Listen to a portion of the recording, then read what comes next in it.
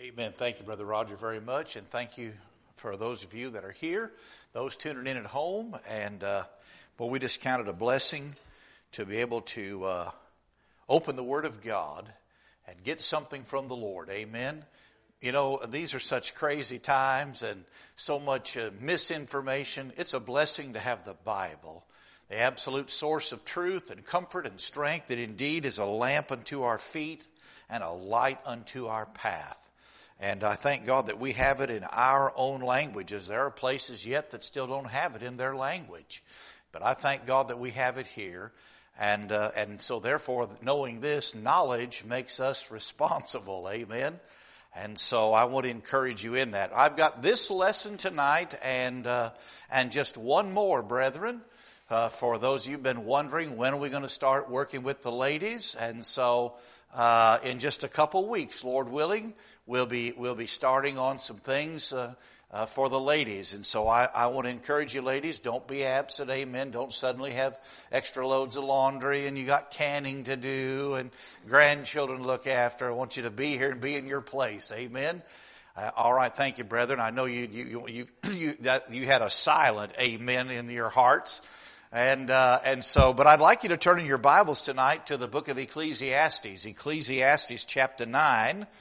And I want to talk to you about a topic that is oftentimes referred to when it comes to sometimes political parties. Sometimes, we might think of it along the lines of patriotism and the like. Maybe how we, relate to our country or whatever. And we're going to talk about that, and then I'm going to give you a little test here.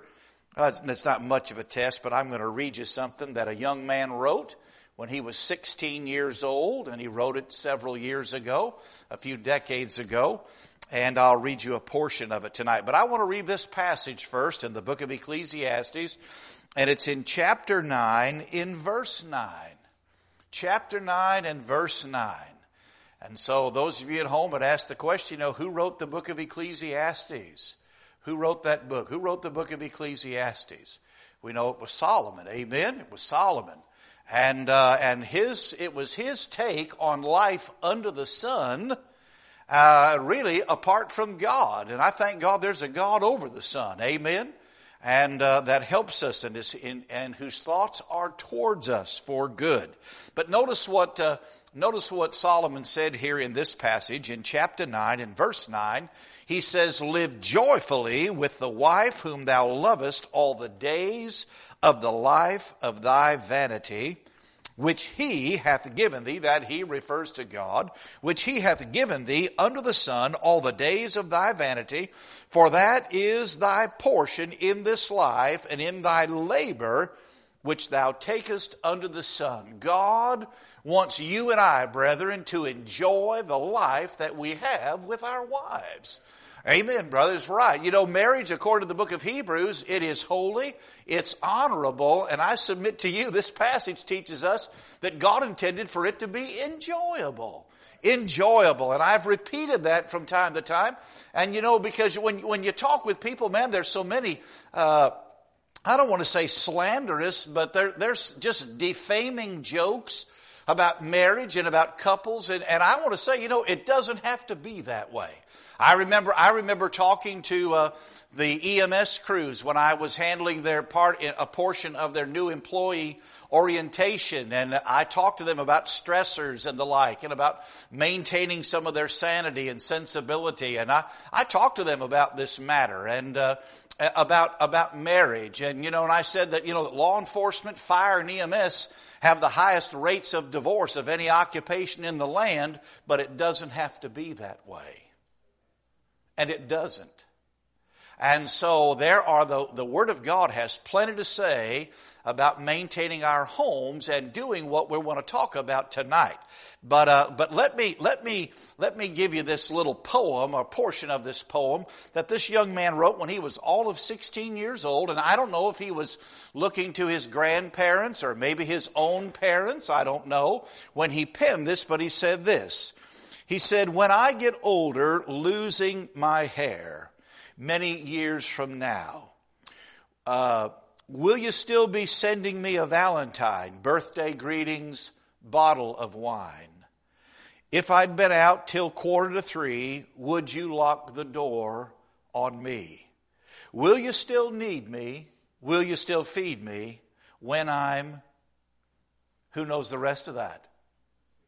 When I'm 64. Amen. Now, he's a lost man that wrote this, so I'm not advocating. I have to, you just about got to put a disclaimer on everything that you read. I'm not promoting the bottle of wine, okay? So don't focus on that. You can do that, can't you?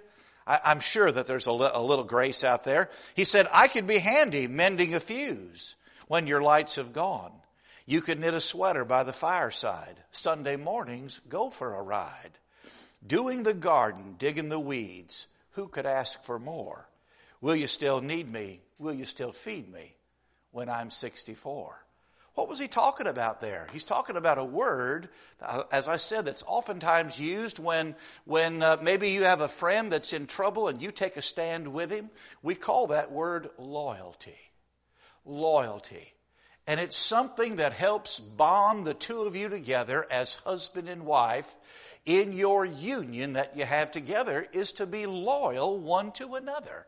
And I want to challenge you tonight with that. You're there in Ecclesiastes. Turn right in your Bible and go with me to the book of Malachi, the last book in the Old Testament, Malachi chapter 2.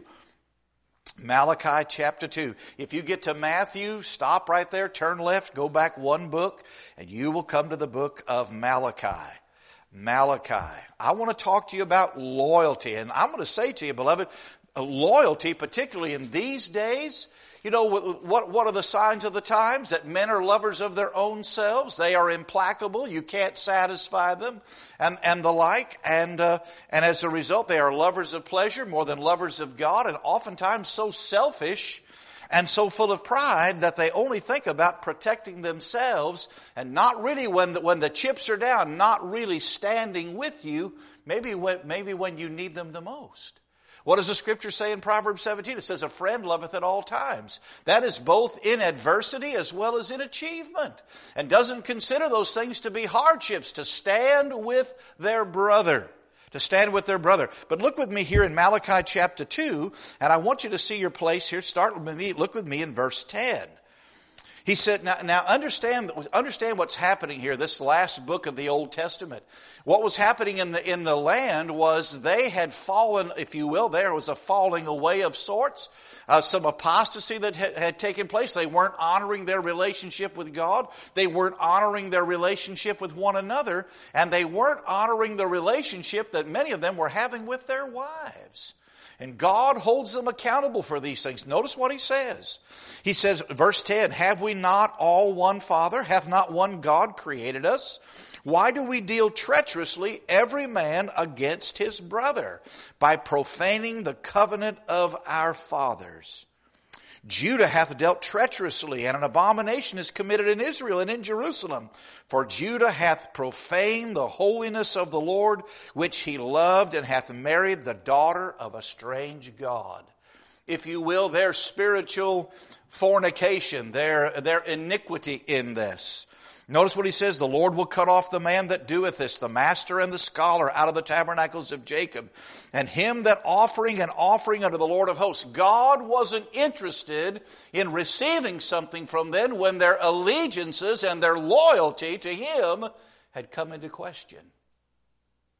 He was putting it from him. Notice what he says, and this have ye done, again covering the altar of the Lord with fear, with tears, with weeping, and with crying out, insomuch that it regardeth not the offering any more, or receiveth it with good will at your hand. They had made some choices and some decisions, and then when things were against them, God really wasn't moved by their crying because of the inclination of their heart. Notice he says, verse 14 says, yet you say, wherefore? Because the Lord hath been witness between thee and the wife of thy youth, against whom thou hast dealt treacherously, yet she is thy companion and the wife of thy covenant. Thy covenant. And brethren, what I want to say to you, that marriage is a covenant. I repeat that to you. Marriage is a covenant. a legal and binding agreement between you and your spouse and with God Almighty that the two of you are going to be committed to the union that you are moving toward and that you are going to fulfill all the days of your vanity here on the earth. You know, I looked up some statistics, and I want to end on positive things, and so this little bit of negative here, but the Institute for Family Studies did some research. They did some polling. I'm not exactly sure how many thousands of people they spoke with, but if you were to go to their website, they have a lot of statistics and so forth. Some are fairly current. They did this in 2018, and they said two things that they drew from all the statistics that came in. They said in general that men are more likely to cheat than women in their relationship. Women, according to them, women more so in their younger years, but as they grew older, they were less and less likely. Men were less likely in the early years, but the older they got, the more that they moved in the other direction. It was almost like in direct opposites of each other. And there was about an 18% difference altogether. And these things they were age-related in what they did. And it said this. Here was another conclusion that they came to in asking and polling certain questions. They said adult men who didn't grow up in an intact family and those who rarely or never attended church services or religious services are more likely than others to have cheated on their spouse. Coming to the house of God, getting saved, reading the Bible and working together in your union, I mean, it has its benefits. Amen. And so again, because here's the thing: worldly practices are the result of worldly principles. And so, beloved, we've got to get a grip on this. And loyalty, if you will, loyalty is something that it should stand out, if you will, in your marriage, that it is the two of you against the world. The Scripture says that a brother is born for adversity. Now, I know that there's a couple ways that you could interpret that when you're growing up. And I suppose if the Johnson boys were here, they probably could tell me.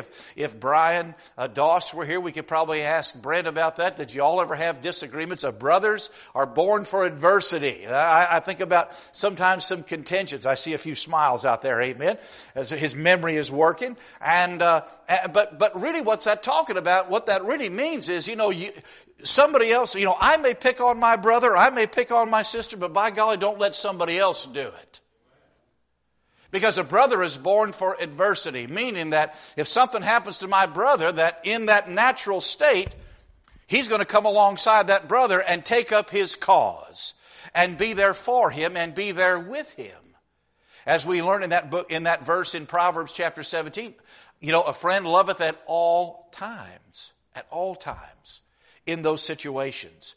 And so loyalty ought to be a watchword that we have about us when it comes to our wives and our relationships with them. All right? And this is true. I can't just say this is something that just should be uniquely male, if you will, in its substance. But really, this is something that crosses over between the two of you in your relationship, that you should be loyal to each other. And when did it start? Really, it started when you were courting and so forth. Otherwise, you'd have never got to the wedding. Amen. That there must have been something there that was drawing you. My wife and I, we were not saved at the time that we got married, and I suspect there may be some others. Neither of us were raised, quote, in a Christian home and so forth. And we didn't have a lot of those godly principles. I mostly had those worldly principles that produce worldly practices in my life. And as what my parents had. My mother didn't get saved till much later in life. And I believe that summer of 1979 when she got born again and brought the gospel off yonder up there to us in Alaska. And so they had done a lot of living and so forth. And a lot of life had already gone, if you will, under the bridge. But really, this loyalty begins officially, if you will, in that sense, at your wedding. And I want you to turn with me to Matthew 19. Matthew 19. And I know you've worked hard today and you've been out in that heat. And those of you at home, maybe you've got something cold to drink sitting there by you while maybe you're in your recliner or whatever. But I hope you'll turn with me in the Word of God. That'll do you much more than my opinion. Amen. And so here in Matthew 19, I want you to see that loyalty, it was addressed in our wedding. As I said before, marriage is a covenant. Now notice what this said in verse 4. Matthew 19 and verse 4. He answered, that being the Lord Jesus. The Pharisees were there trying to trap him. They were asking him a question about divorce. If this woman, or can a man put away his wife? And that word putting away, that's a phrase that means divorce. And so can he put him away for any cause? And they weren't there to get a blessing. They were there to try to trap him or catch him, find a reason to accuse him. And he responds to them and says, beginning in verse 4, and he answered and said unto them, have you not read that he which made them at the beginning made them male and female? And said, for this cause shall a man leave father and mother, and shall cleave to his wife, and they twain shall be one flesh. Wherefore they are no more twain, but one flesh. What therefore God hath joined together, let not man put asunder. So, you look at some things here in this passage of what he explains, and I'm not going to go through the whole thing, but I will tell you that the bottom line here, God intended for that wedding and that marriage, that union to be permanent. Till death do you part. He said, whatsoever, therefore, that God hath joined together, God's joining it together, because marriage, beloved, is God's institution that He brought to man. That's not man's institution to discriminately handle any way that he wants to. I remember, I get offended by this. I do have feelings about some things, because here's the thing. Now, I like to cut up and laugh and pick as much as anybody, and I'm bad about it. But there are some things, that I take very seriously, and spiritual matters to me are serious matters, and they're not for joking, and it's not for foolish jesting that leads to more ungodliness. And I remember somebody was talking about getting married at one of the fire departments. And I wasn't, what's the word? I wasn't seeking a job. You understand? I wasn't looking to do the wedding. I'm not a Marion Sam. And I'll explain that to you later. That was somebody out of an old cartoon, Little Abner. But I wasn't looking for the job to do it, and I didn't volunteer my services or whatever. But I asked him, I said, who's going to do it? And somebody piped up in the group amongst the firemen and said, I'm going to do it. I said, really? I said, how are you going to do that? And he said, well, I already went online. He said, I paid $20 and I'm an ordained minister. That was the wrong thing to tell me. And I think I had a look on my face about like I have it right now because I'm reliving that moment. And I said, how would you feel like if I got my fire certification, if I spent $20 and got online and now I could say I'm a certified fireman. Would you let me work on your family? Would you let me work on your house if it was on fire? Would you let me drive this is what I was just getting started. Would you let me drive the apparatus? Would you put me on the nozzle? And they just were like, well, no. Well, then what makes you think that you are qualified? The book of Hebrews says that no man takes this calling unto himself, but he that's called to God. And there's a process with that. And a right process, a good process. And I've seen it go good and I've seen it go bad, haven't we, brother?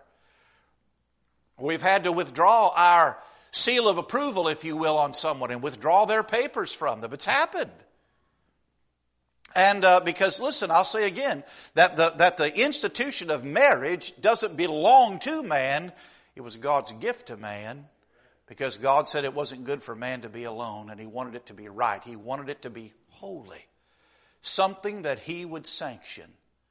And so, brethren, when we got involved in this covenant, we agreed with our spouses, and ladies, you did as well, that you and I, we were committed to the individual, that we were saying, I will and I do. I'm committed myself to this union. Brother, the words that came to my mind, brother, when I was thinking about the word fidelity, and I was thinking about the word commitment as I was meditating on that word loyalty. And what came to my mind was the Marine Corps, Semper Fi, always faithful is what that means. Always faithful. No matter what the circumstance, no matter the calling, no matter if there's more of them and more of the enemy and fewer of them, they were still going to behave like Marines. Because it wasn't for sale and it wasn't up for trade. There's a loyalty about those things. Is there not, brother? I think there is. Of those that, the two men that we were talking about earlier, these brethren that are sick, if you just ask them, buddy, I mean, when they come to play golf, they got Marine Corps on their hats. It's a wonder it's not on the golf bag or whatever. Don't they, brother? You know what? Somebody told me, they said, man, it's 12 weeks of terror to spend the rest of your life with a heart of pride in what they had accomplished. But beloved, you and I are to be committed. You think about it. When you bought that car, you made a commitment to the bank, didn't you? I mean, maybe good on you. You saved your money. You had cash on the barrel, amen, and you bought it like that. I say good on you. But for most people, when you bought your house, wow, that's even better if you could do that. But for a lot of people, it's you and the bank that own it, amen, for right now. But what you did, you made a commitment. You told that bank that I'm going to pay this much every month on the same day of the month for the next however many years, 30 years, if you got a fixed note, 15 years, or whatever you could afford. But you made a commitment, and people don't look at that, and they don't seem to vacillate so much on that. But it's like marriage, man. I mean, if it doesn't work out, well, I'll just get me another one. No. There's no plan B for the believer. Now, I know that there are biblical grounds for divorce, and I'm not in denial about those things. And there are reasons why a wife or a widow or a widower could remarry. There are biblical things for that, and I'm not going to go through all of that tonight, but I understand that there are exceptions. But what we're talking about tonight, amongst those two living parties, amongst those two people who have agreed, that there ought to be loyalty together. And you know what? God had enough foresight, brethren. When I was doing this study, I'll just mark it down here for you. You can look it up later. In Deuteronomy 24 in verse 5, it says that if a man has taken a new wife, he is not to go to war, and he is not to have any other business for the next year.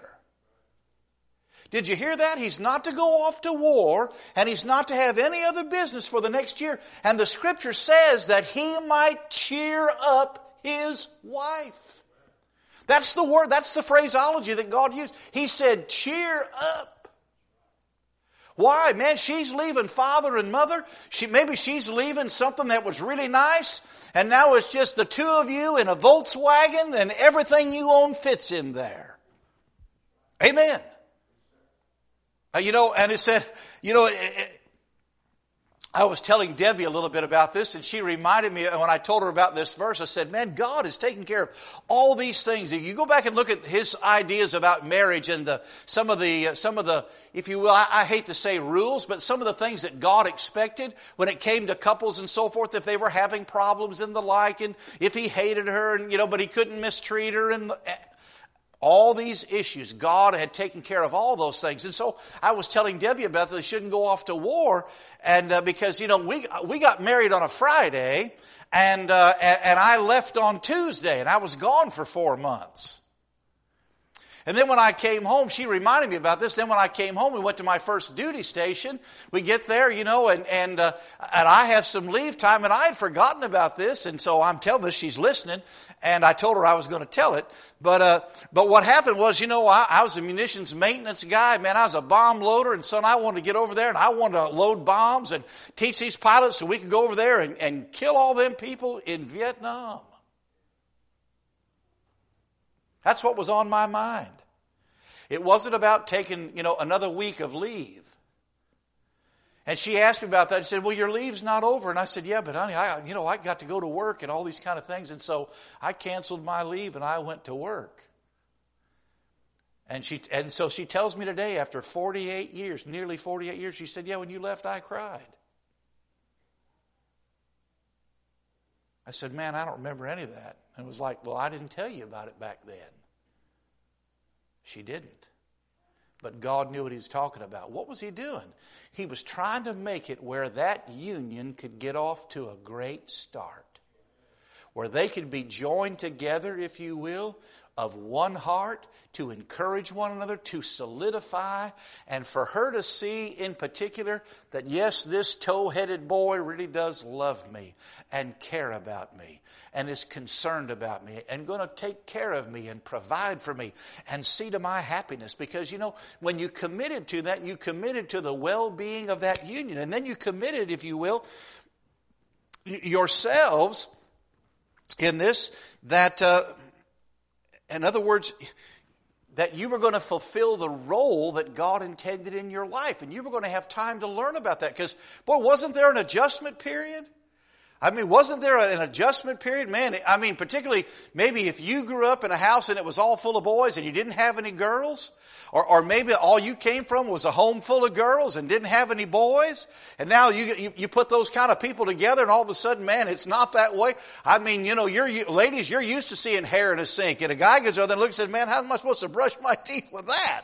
You know, or whatever. Or back in those days, nylons hanging over the shower curtain rod, right? I told Brother Rod I was going to take you all back on memory lane. Yeah, they actually had stockings like that back then, all right? And so it was an opportunity for you to begin to mold and shape that relationship, if you will, to stand the test of time. And God intended it for it to be that way. I remember going to, when I was traveling on deputation and being up in Pennsylvania, I learned some things about the Amish. Man, you know, if you're going to go to one of those, farm sales or when they sell out, you better have a bunch of money because them Amish, they got the first nickel they ever made. And they are very frugal, aren't they, Brother Doug? They're very frugal. And what I learned about them is that when those little kids are little, they don't do any work until about the age of 7.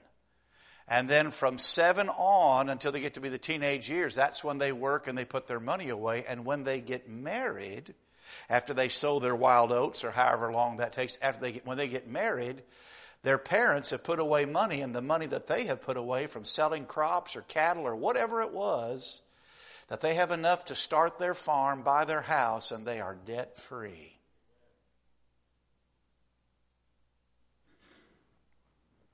Now, I wouldn't give you much for their religion, because that's what it is. But at the same time, they have some principles about their life that carry things over to help that couple have the best start they could have. Amen.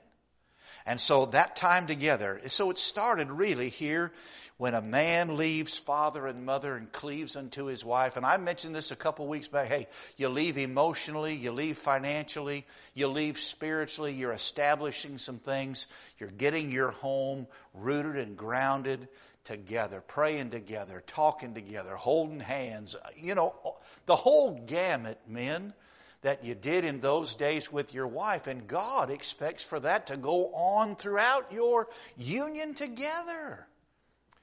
You know, it's just like that poem, you know.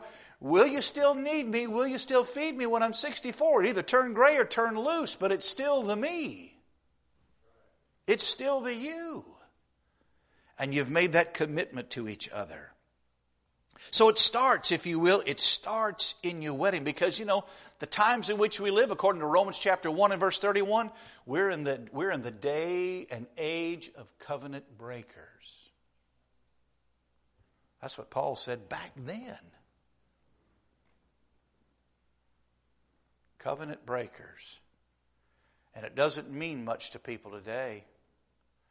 They'll get some justice of the peace, or they'll go here, go there. But to actually sit down and meet, you know, and I'm counseling a couple right now that's wanting to get married at the end of this month, and they had their Bible and they go to church together and they pray together. They just said, we just want to do some things. We want to start right. And I commended them for it, because so many people, they spend thousands of dollars and months in preparation for a ceremony that's going to take about 30 minutes or less, 2 hours of eating cake or whatever, and a band, and have made no preparation for the rest of their lives. It's silly.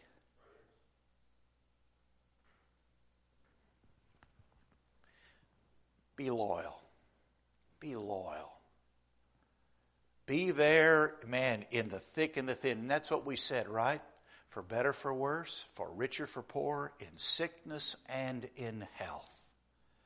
All the variables that are out there that life can muster and bring your way, God is looking for the two of you to be loyal. So it starts with our wedding.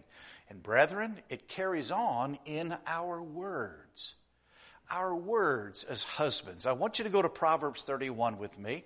And thank you again for turning. Proverbs 31. Loyalty. Boy, those of you that have your own businesses, isn't it a blessing when you have a loyal employee? I mean, they treat the business as if it was theirs. They're considerate of expenses. They're considerate of the equipment and so forth. They come to work on time. Maybe they stay later. They don't nickel and dime you over every little thing. They're not trying to find a reason not to be there. They're engaged. They're committed to their employment and to what the boss wants them to get accomplished. Loyalty, I mean, I've talked to some of the men here that have their own business. Man, just getting somebody to consistently come to work on time. That's a huge deal, just to have that. Proverbs 31, you know this chapter. It's about the virtuous woman. But look with me. Look in verse 28. Notice what it says. It says, her children arise up and call her blessed. Her husband also, and what? He praiseth her. Brethren, if you want to foster some loyalty, if you want to show your wife your loyalty, that means that you are going to speak well about her in public, in front of others, even Brother Roger, as you did tonight. In your prayer and your thanks, man, you're grateful for some things that your wife is willing to do on behalf of somebody else. Whether it be kinfolk or not. There have been plenty of times that wives and mothers in here have looked after other people's kids and looked after some of our kinfolk when they've been ill. And done it with a good spirit and attitude. And they should be praised. There are men in here that have done things like that. That's why I said, that our words, and he praiseth her. And notice what it says, many daughters, verse 29, many daughters have done virtuously, but thou excellest them all. Man, what a difference that is. And loyalty is a virtue. And so we ought to be praising our wives in front of others. We ought to have some words of encouragement periodically for them. Words of gratitude about our lives, that we're grateful for what they do, and we acknowledge those things, and we say those things under earshot, not necessarily, and it doesn't mean that it has to be broadcast at every opportunity. I don't think anybody is looking for patronizing words. That falls under flattery, which is an inflated estimation of something. But just being grateful, maybe sometimes for the everyday things that they do and not taking it for granted. And you know what? It also means passing out a warning to your children with your words. That it might be, hey, you don't talk to your mom like that. You don't speak to your mother that way. I mean, you know what? And Dad, you ought to support her in that. Amen. It's so. Because if you don't, they're going to say, well, man, Dad, doesn't matter to Dad. We can just say whatever we want. Dad must think this too. He didn't disagree. You'd be surprised. Listen, kids know how to test the boundaries. And they know if you're a negotiator or you're an enforcer. Because kids know how to parent shop. I knew how to. Probably if I were to ask you, if you wanted something, who did you ask in your family? You probably could tell you, well, it'd be this person, it'd be that person. It might have been, I have to ask my grandma. Why? Because my mom and dad were a team. Yeah, man. That's what makes a difference. Being unified, being loyal, being supportive of one another with your words. it would kind of be, sometimes, when I was a kid and I didn't have time to poll you all, but so, when I was a kid, sometimes I would say, well, okay, hey, Dad, can I do this or whatever? And he said, well, go ask your mom. And so I'd ask my mom, and she'd say, well, what did your dad say? He told me to ask you. Okay, well, that was sort of the green light. It didn't matter. But if she had a question, but when I would get in trouble, and what we sort of did with our own kids is if I went to my mom and I said, hey, could I do this? And she said no. And then I went and asked my dad, and he said, what did your mom say? Well, she said no. Buddy, you got in trouble for that. You're trying to break the law. And I appreciate my dad. He wasn't going to undo what mom had said. Kids find out pretty quick that, hey, they're working together. And they need to know that you support one another. That, I'm telling you, that will save you some heartache down the road, some trouble down the road with your children. So there ought to be words of warning. There ought to be words of gratitude. There ought to be words of encouragement. And there ought to be words of praise when we're in front of other people. How do you suppose, in verse 28, it says her children arise up and call her blessed. Where did they learn to do that? They learned to do that because that's what they had heard their father do. And they got right in line with that. Because, for a lot of children, that, believe it or not, Mom and Dad, believe it or not, oftentimes your children do have a down deep desire to please you. I know you think, man, you don't know my kids. You'd be surprised. Down deep, they have a desire to please you. That's the reason why when they do some things that you laugh at it, what do? They do it again because they enjoyed watching you laugh. And that's where you have to be careful sometimes because they've done something that was cute maybe, but it wasn't something that they should be doing out there in public. And what are they going to do? They're going to do that when they're out in public, and then you're going to scold them for it. And that produces confusion and frustration. So you got to be careful about what you think is precocious and what is cute, because it may not be in every circumstance. But down deep, they want to please you. And so when you have that, then there's an opportunity for them. And so they rise up and they call her blessed. And that should be common practice, that they are thanking Mom for the food, thanking her. Man, I thank you that my tennis shoes or my socks or whatever, or my lunch was just the way I like it. Those ought to be common things that go on in the house. And again, I don't think they have to be little robots about it. But I do think that there ought to be that attitude of gratitude, and that has to be taught. And it might be simple things that you can do. And and you have to ask yourself, you have to measure your own loyalty and see how you measure up. See how your kids measure up to some of these things. And it takes time to examine it and look at your life about how often you do these things as you have opportunity. But you ought to be mindful of that. I was trying to think of some examples in the Bible, and I thought about Elkanah and Hannah. That though she was barren, the Scripture says that he loved her, and he even gave her, the Scripture says he gave her a worthy portion that he didn't do for the others. Though they had borne him children, he wanted her to know that he loved her still.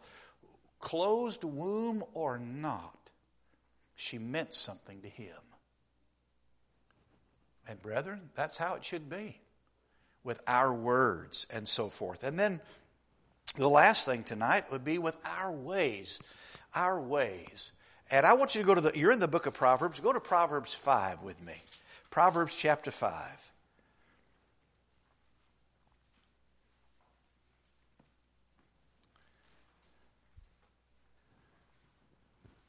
And let me say this to you, brethren. In particular, do you know how your wife will sense some loyalty? She will know that you are loyal when you don't have a lustful eye for other women.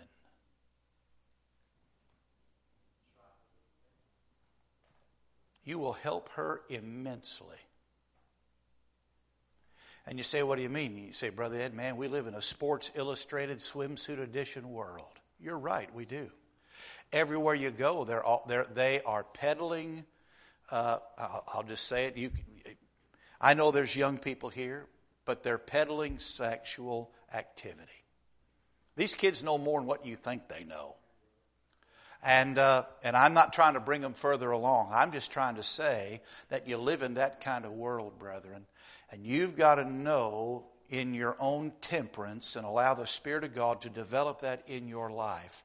That if you're in the grocery store or you're at academy, it's summertime and the like, you're not responsible for what every other female wears in that store. But if I knew there was something down that aisle, I'm going to wait for them to leave or whatever, but I'm not going to go down there for a second look. Amen, Brother Ed. It's true. It's true, brethren. What do you think that does to her? It diminishes her. I mean, your wife may even at some point in time ask you, why do you love me?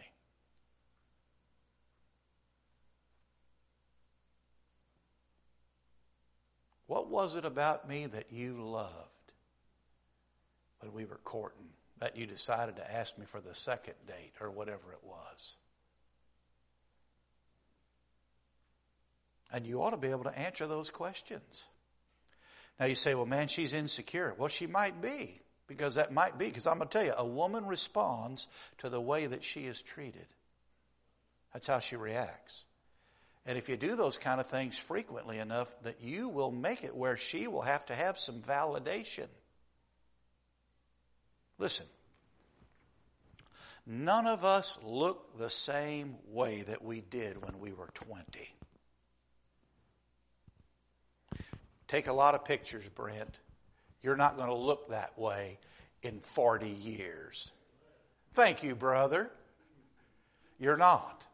And somebody had the good sense to snap my picture when I had a mask over my face in that military picture.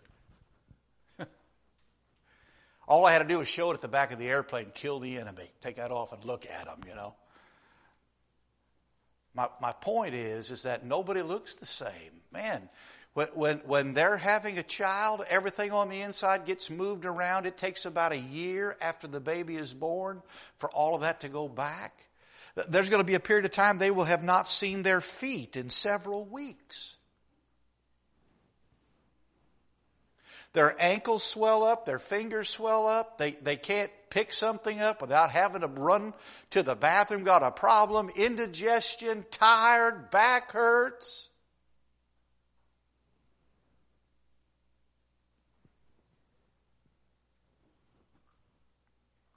They cooperated. They're carrying that child. And she's going to go through the valley of the shadow of death for you to deliver it. You've got to be there for her. I'm not necessarily talking about in the delivery room, but I'm talking about after that. You understand? You've got to remember the days. And I understand, man, we need to take care of ourselves as men. They need to do their best to take care of themselves as women. That's how that works. That's part of that benevolent marriage, that when you're thinking about the other person first, according to 1 Corinthians 7. But at the same time, brethren, our ways, we ought to be promoting this loyalty. Hannah got a worthy portion. Someplace else, another way that you can show this to her, what I was going to have you read, the Scripture says, that you and I, that we should be, if you will, we should rejoice with the wife of our youth. Exactly what Solomon said in that passage in the book of Ecclesiastes. Rejoice with the wife of our own youth and drink waters out of our own cistern. Look in chapter 6 with me. Notice what it says. I want you to see this. Notice what he says. Look at verse 20. He says, my son, keep thy father's commandment. Forsake not the law of thy mother. Bind them continually upon thine heart and tie them about thy neck. When thou goest, it shall lead thee. When thou sleepest, it shall keep thee. When thou awakest, it shall talk with thee. Listen, the Word of God, you put it in and the Holy Spirit will draw it out. It is the sword of the Spirit to help you to do battle and do combat right up here when you got to have it. For the commandment is a lamp, and the law is light, and reproofs and instruction are the way of life. And what is the purpose in all? Here's the purpose clause. To keep thee from the evil woman. Brethren, they are out there. And they are bold these days. Just exhibit a little bit of leadership. Just show yourself to be a man with your wife or whatever. I'm telling you, women mark that down because it's not prevalent out there. Notice what he says. To keep thee from the evil woman, from the flattery of the tongue of a strange woman. Lust not after her beauty in thine heart, neither let her take thee with her eyelids, for by means of a whorish woman a man is brought to a piece of bread, and the adulteress will hunt for the precious life. They are predatory. Verse 27 asks a great question. Can a man take fire in his bosom and his clothes not be burned? What's the obvious answer to that? The answer to that is no.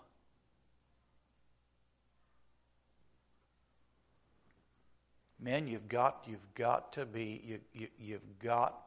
learn the dangers of these things.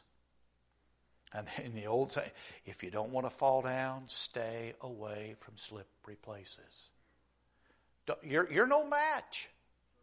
You're no match for this stuff. Well, it doesn't bother me. Don't rationalize bad behavior. Don't do it.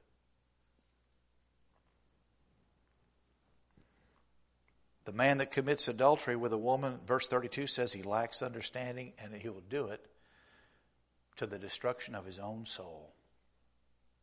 You'll leave a void and a hole in your heart. Don't do it. Don't draw nigh. Man, read chapter 7. Read these passages where these young men, simpletons, void of understanding, in the wrong places, with the wrong people. Look at Samson, strongest man in the world, and had no temperance. Pulled down walls, but he had no rule over his own spirit. Our ways. Don't correct her in front of others. Do you like that on your job? Do you like your boss? Maybe in front of the customer comes up and looks at you and says, "Man, what in the world are you doing? You don't do it like that," and blah, blah, blah, blah, blah. "Man, I'm sorry, sir. He's so incompetent." You say, "Well, man, he would never say that." Well, what I'm trying to get you to see is that's how perception is reality for a lot of people. So when your boss comes in and chews on you publicly in front of other workers or in front of a customer, that's called humiliation. That does not promote loyalty.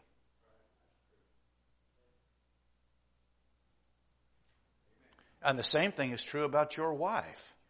You don't correct her in front of the kids. You don't speak ugly to her like that in public. Don't do that. Brethren, you will lose the respect of the men of this assembly when you do that. It's a serious deal. Don't do that. And especially not in front of the kids. And that's why you don't talk about any authority, if you will, in a negative way at the supper table. All you're going to do is sow seeds that your child may be punished for down the road. And then you're going to have to try to figure that out. Avoid those things. Call her and communicate with her about your plans. That's being loyal. Shouldn't be a secret life, a separate life. I got to check in. No, we're not talking about checking in. I mean, she's not your mother. You know, the street light came on. Do I have to come home, honey? It's just some courtesy. If something happened to you, wouldn't it be nice in the day of technology, at least they knew where your phone was when they pinged it, in case they got to go out there and find you? Just little things. You show some loyalty in your ways. Keep your word. Brethren, if you told her you were going to do something, then do it. Don't put somebody else ahead because you like doing that. Well, they want me to go to this. Well, Yeah, but I said I was going to do this. What if you told your boss that? He wants you to do this. Okay, boss, I'm going to get on that. And then you call him and say, hey, listen, I have a chance to go fishing. And I'm going to go, okay? All right, see, I'll get that other thing when I get back. I'll bring you some fish. Okay, how about that? What do you think he's going to say? Think he's going to be like, well done. Man, good job. I like redfish or whatever it is.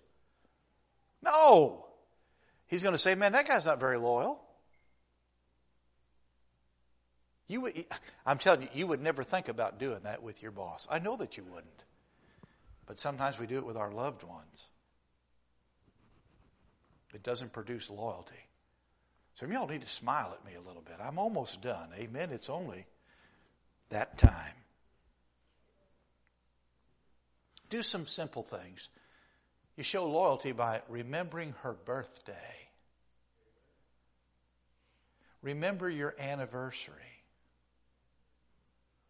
Those aren't huge things, are they? I understand sometimers, all-timers. I get all that. You say, well, it wasn't a big deal in my life. Well, it's not your life anymore. Remember? You're now twain. Remember those things. I can't remember all the birthdays of my grandchildren. I just know that usually I got one every month, or sometimes two.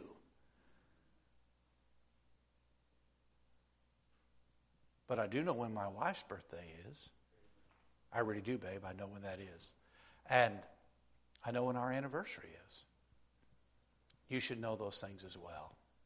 Loyalty, brethren, doesn't take a lot. It really doesn't. But I'm telling you, you will reap many, many benefits from being loyal. You'll have her respect, for sure.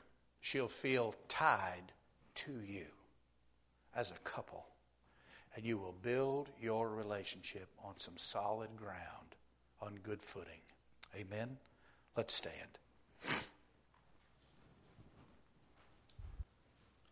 Rejoice with the wife of your youth. You know, it's not too late. I'm just going to throw it. You know, it's not too late to make repairs. You can improve your loyalty because you know what thing about women? Man, they are very forgiving and they're nurturing. And you don't have to make a big deal about it. Don't tell her what you're going to do. Just go ahead and do it. You understand? Show them. Don't tell them. Show them. Let's pray. Father, thank you for the Word of God. Thank you for my church family and those listening, Lord.